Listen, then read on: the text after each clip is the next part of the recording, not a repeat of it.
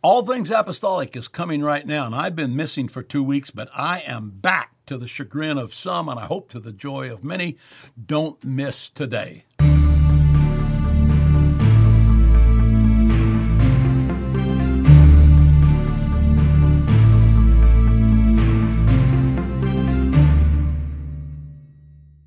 Well, I'm so glad to be back with you here on All Things Apostolic. My, this last 2 weeks has been eventful for me particularly, in which I had a full knee replacement on my right knee, and that has been almost 3 weeks ago. So we're coming along good. Probably not supposed to be doing this today, but I think we'll be fine. And it's good to be back. Any of you who've ever had this, you know that it's a little process. You never get an answer that's the same from anybody that's had it. Some say, it was a piece of cake.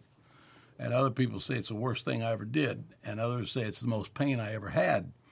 And so I guess there's a combination of a little bit of all of that. But we're glad to be with you today on this Monday. This is Monday. June, the 5th, and we're glad to be with you. We're thankful for what God's doing. Today we're going to talk a little bit about some of the things that God's doing that's extremely unusual, and up to date within the last 7 days, things that are certainly national and international that are taking place, and that are really just shocking. And that are really just wonderful. So we'll talk about that a little bit. We'll talk about some of the things that are happening. We'll talk about some upcoming things right here on Wilson Live from Wilson University. We'll talk about that a little bit after a while, and a number of other things. So today we're just happy to be back here with you, and we're thankful for church. Last week was what we hope becomes a minimally normal week at the Rock Church. 7 received the Holy Ghost and 6 were baptized last Sunday. And then, yesterday there was, 3 received the Holy Ghost Sunday morning and several more Sunday night. And so we're excited about what God's doing. And we want to see, of course, that multiply, double and triple, as God continues to reach out and bring people whose hearts are hungry to find Him. We're always excited about getting reports from you and from your churches, good things that are happening, healings, miracles, financial blessings, people receiving the baptism of the Holy Ghost, people getting baptized in Jesus' name, new works that are starting, any of the good things that we can think of, and even if there's some that are bad, we can pray with you about those things, that God will help us and that He will touch us. So these are just some of what's going on. We're continuing to try to reach out to the world. Good things are happening there. Oh, my Lord, on Sunday night, last night, we had Evangelist Mark Dross in church with us, and just last week, Brother Dross, and Brother Dross and their families, that's Mark Dross, Daniel Dross, Stephen Dross, all 3 of them collaborated. Now, I think this is the first time they've collaborated together to do something like this in years. But they collaborated, and the fact that they did it together, the fruit of it shows that it was a really wise choice to do this.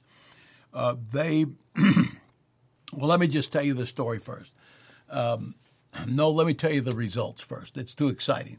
Anyway, they had a crusade in Cali, Colombia, the nation of Colombia. And in this crusade, there had not been a crusade like this in years in Colombia or in many of the other countries that are down there. And so Mark Dross, the youngest of the 3 Dross brothers, was and an evangelist, was in Colombia, and he had his son with him, and he was showing him the valley where the city is and where other cities are. Took him up on a high place where they could see the valley. And he said, now, son, your great-grandpa stood right where we are standing. His great-grandpa's been dead for years, but he was a missionary to Colombia. Said he stood right here where we're standing. And he said he prophesied, and he said, I see a vision of this valley in which Cali and whatever other cities and villages are found. He said, I see this valley on fire and with Holy Ghost revival. Now, that's years ago, many years ago. While Mark Dross is telling this to his son, God speaks to Brother Dross and says, it's time to have a crusade in Cali, Colombia. Now, I won't bore you with all of the other things that took place, the challenges to get this to happen, the resistances to it, and how God miraculously worked through all of that. And so back last year, like in December and maybe even November and and January this year, they were putting the pieces together, which was a little late to do this, but they were putting the pieces together for this crusade.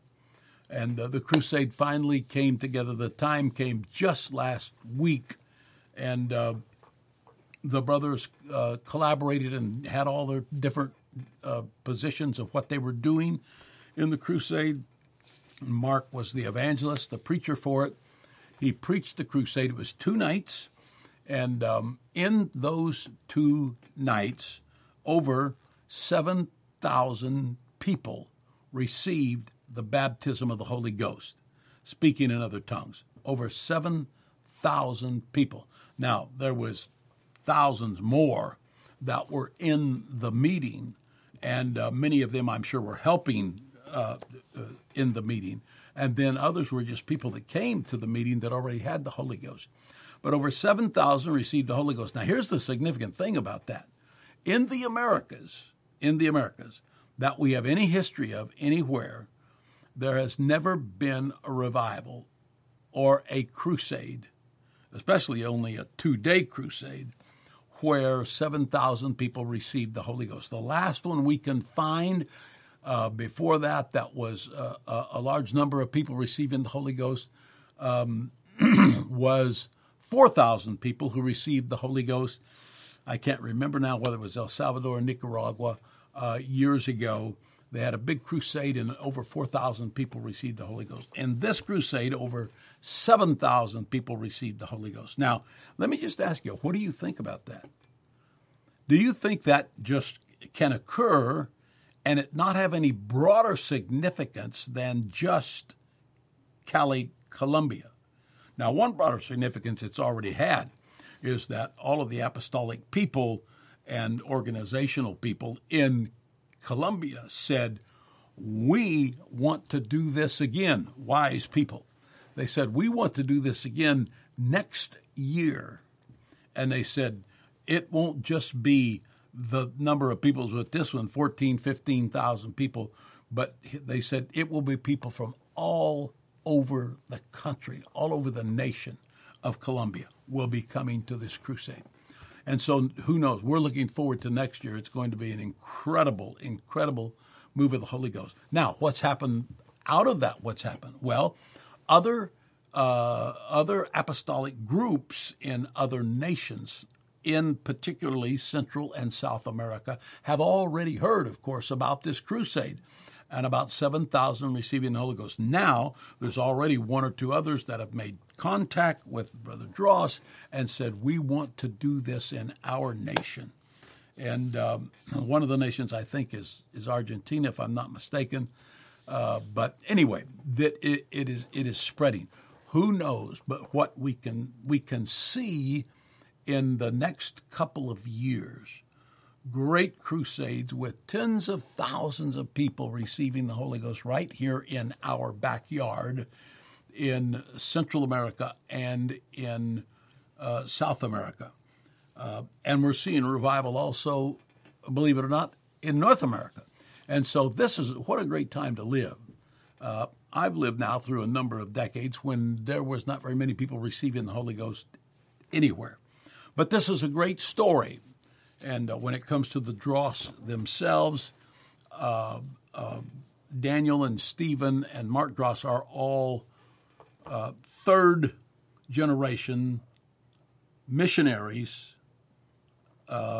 Their grandfather, Bill Dross, was an incredible missionary. There's a book that was written about him. It's studied in colleges when they're studying missiology or the whole idea of missions. Bill Dross' book is one of the books that has been used for a number of years. He's been passed on for quite a while now. Then his son, Wynn Dross, who was a very dear personal friend of me personally, was an incredible missionary in Central and South America, and was a missionary in Central America primarily. Ended up in Mexico in the last years of his life.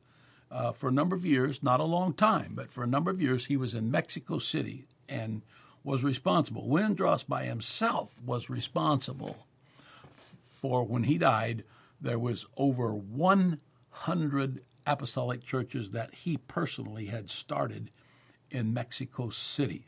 And I'm sure they're still thriving and growing. So these are people of an unusual nature, an unusual anointing, unusual vision. Actually, in the very near future, we'll be talking more about, there will be a induction into the Hall of Faith, in which Bill Dross and Wynn Dross will be inducted into the Hall of Faith, the Apostolic Hall of Faith with Wilson University. We'll talk more about that. That induction service will be held in September 20th, 21st, and 22nd. It will be held in Birmingham, Alabama at the National Challenge Week. That is sponsored by the Youth Council of the Worldwide Pentecostal Fellowship. And it's a place where those groups that work with the Youth Council, like Wilson University and like Hope Corps and others, and that have to do with constantly working with young people, they integrate and work with the Youth Council of the Worldwide Pentecostal Fellowship. And so anyway, National Challenge Week is September the 20th, 21st, 22nd. You don't want to miss it. It's going to be a great time. We'll tell you more about that coming up. But one of the things that will be done there will be an induction service in the Hall of Faith. And this year we will be inducting Bill Dross and Wynn Dross. It's going to be an incredible time. You don't want to miss it. It's always a special time in which the Holy Ghost is there, and it's going to be that this year too. So anyway, it's just outstanding, some of the things that God is doing and that we're seeing him do around the world. And here locally, under the leadership of Pastor Miles Young, the Rock Church is continuing to seek to find, and under wise leadership is following the thread of what the Holy Ghost is doing instead of trying to create something on our own.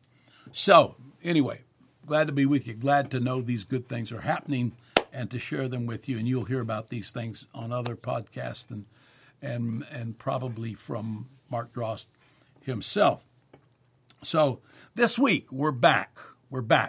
We had our leg cut off the last 2 weeks. Well, not quite. We had a full knee replacement.